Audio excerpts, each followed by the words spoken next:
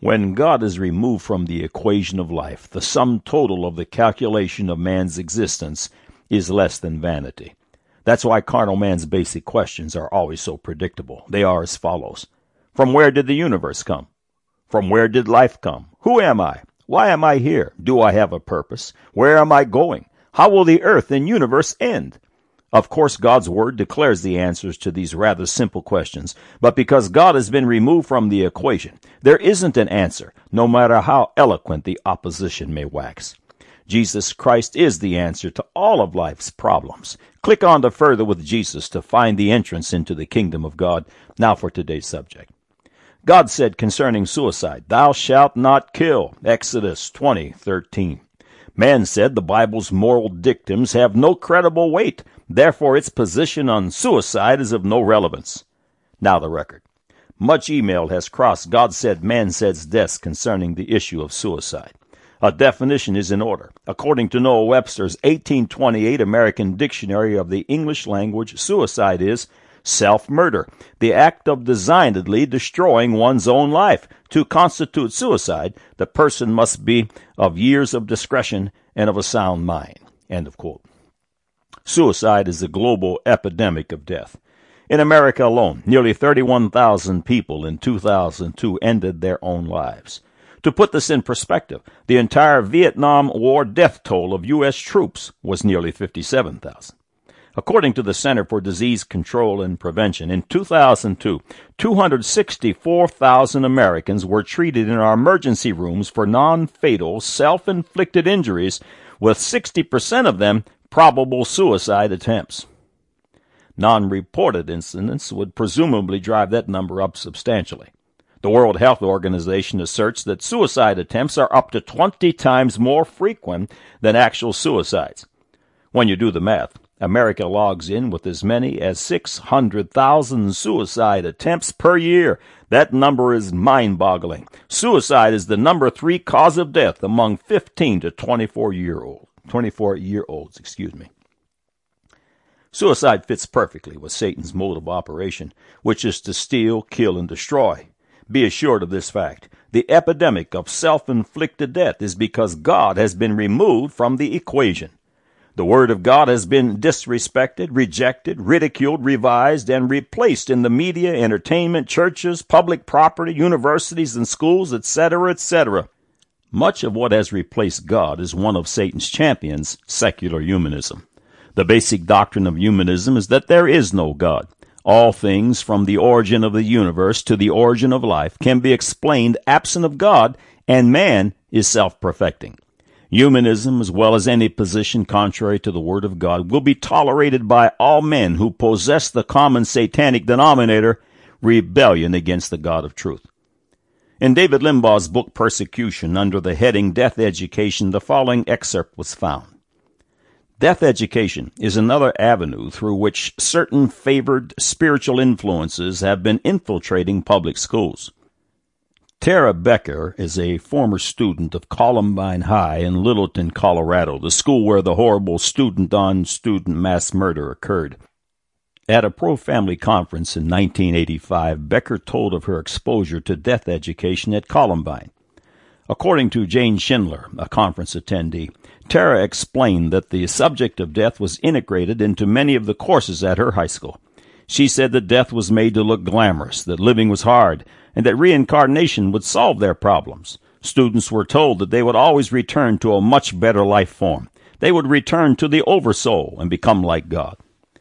The next part is shockingly worse. Schindler related Tara's description of a suicide talking day that the school arranged following the suicide of one of the students. That day, teachers and students talked about death in every class. Teachers assigned students the task of writing their own obituaries and suicide notes. They were told to trust their own judgment in choosing whether to live or die.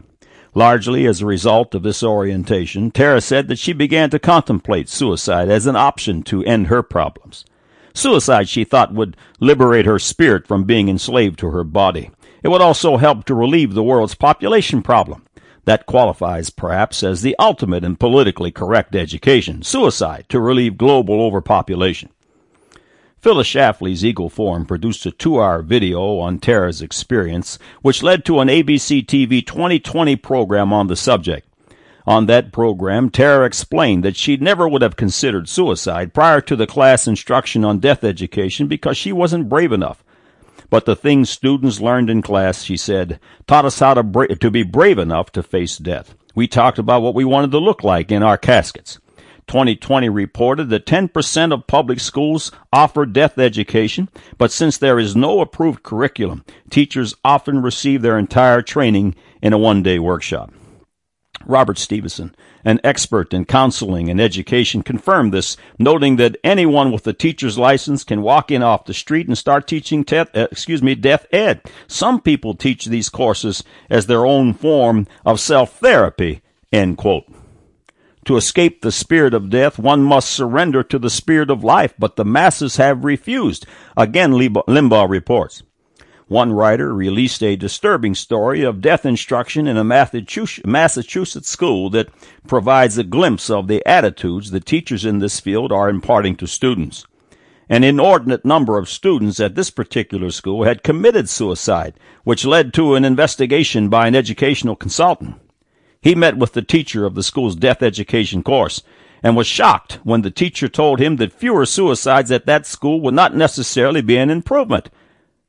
The death teacher reasoned that if students made the decision to commit suicide on their own, it would be a tribute to their courage in making an independent decision, end of quote. Rejection of the words of the Creator is the embracement of bastardry and death. The results are devastatingly obvious. According to U.S. statistics, the percentage of students who attempted an injurious suicide between grades 9 through 12 increased 53% between the years 1991 and 2001. In that same time period, the increase among males was 110%. Between years 1952 and 1995, the incidence of suicide among adolescents and young adults rose nearly 300%. Suicide is a death epidemic. The answer to this problem is not in man. The suicide pandemic will only be solved when Jesus Christ, God's Savior for all who will call upon His name, is put back into the center of the equation. Jesus Christ is the center of the universe. Colossians chapter 1, verses 16 and 17. For by Him were all things created that are in heaven and that are in earth, visible and invisible, whether they be thrones or dominions or principalities or powers. All things were created by Him and for Him, and He is before all things, and by Him all things consist. Jesus Christ is the center of the universe. All things must revolve around Him. Man's every deed, whether good or evil, and man's every thought, whether good or evil, revolve around Jesus. Deeds and thoughts are either pro-Christ or anti-Christ. Jesus Christ is the center of all life, and when He is rejected, the result can only be death. See Center of the Universe Discovered and what holds it together on this website. When Jesus is not the center of an individual's life, that individual will self-destruct. It will either be suicide long or suicide short, but suicide nevertheless. The Word of God teaches that all who reject Jesus Christ perform the act of suicide or self-murder. Sound ludicrous? Consider this short list of unregenerated man's proclivities. He'll drink himself to death, dope himself to death, smoke himself to death, destroy his life with pornography, embrace the homosexual lifestyle in which the average man dies at age 41, destroy his family via adultery, commit incest, commit bestiality, kill and die through drunken driving, steal, rape, murder, entertain hatred and violence, be bitter toward others, engage in pedophilia, contract venereal diseases and AIDS, lust and covet, etc., etc. But the foundation of all self-destructive acts, which is the root of things mentioned above, is the refusal to believe upon the Lord Jesus Christ, repent of one's sins, and obey the Scriptures. Those who reject Him go from death unto death and commit eternal suicide, which is fully cognizant death and torment in the lake of fire, punishment which never ends. Carnal man self-destructs. See The Secret of Self-Destruction on this website. It is truly self-murder or suicide. Your life is not your own. Life is a God-given gift, and to destroy your own or another's is an act of murder. Remember, suicide's definition is self-murder. Those with a loved one who has committed suicide have haunting, unanswered questions. They must leave the judgment to God. We don't know what an individual who took his or her life did in their last seconds of time. Whether they turned to Christ or not, we don't know. But be assured of two things. God can forgive even murder, and the judge of the whole earth will do right. Suicide for most is an act of hopelessness, an act of one who is unable or unwilling to face circumstances or shoulder responsibility, etc. When key elements of this person's existence collapse, many of these individuals consider suicide, and these key elements can include their boyfriend or girlfriend leaving them for another, their husband or wife leaving them for another. They lose their job. They have uncertainties in their future. The futility of life without Christ sets in. They lose their wealth. They lose a spouse through death, etc. Many consider suicide. The perfection of God's solution to suicide is just another infallible proof that God is. His solution to suicide has to be something bigger than this ever-collapsing life, and it must be something that never fails. His solution is the new birth and the kingdom of God, which dwells in the hearts of all his children. The new birth and kingdom of God can only be entered into through the blood of Jesus Christ. This begins the journey to eternal life. Through our Lord Jesus, we are born again. All of our sins are forgiven and forgotten, and we enter into the ranks of righteousness. Here we are called to be hardened soldiers, warring against sin and Satan. Here we are called to keep ourselves unspotted from this world and instructed to kick down the strongholds of Satan and set captive souls free. Here we are redeemed from purposelessness and worthlessness and are converted to the most valuable commodity in the universe. In the camp of righteousness, this world on earth is no longer our home. Instead, we are called pilgrims who are just passing through, and we are looking for a city whose builder and maker is God. Hebrews chapter 11, verse 10. The suicide problem is always solved when Jesus Christ is put back into the center of the equation. Truly, there is hallelujah hope for the hopeless. Choose Christ and live.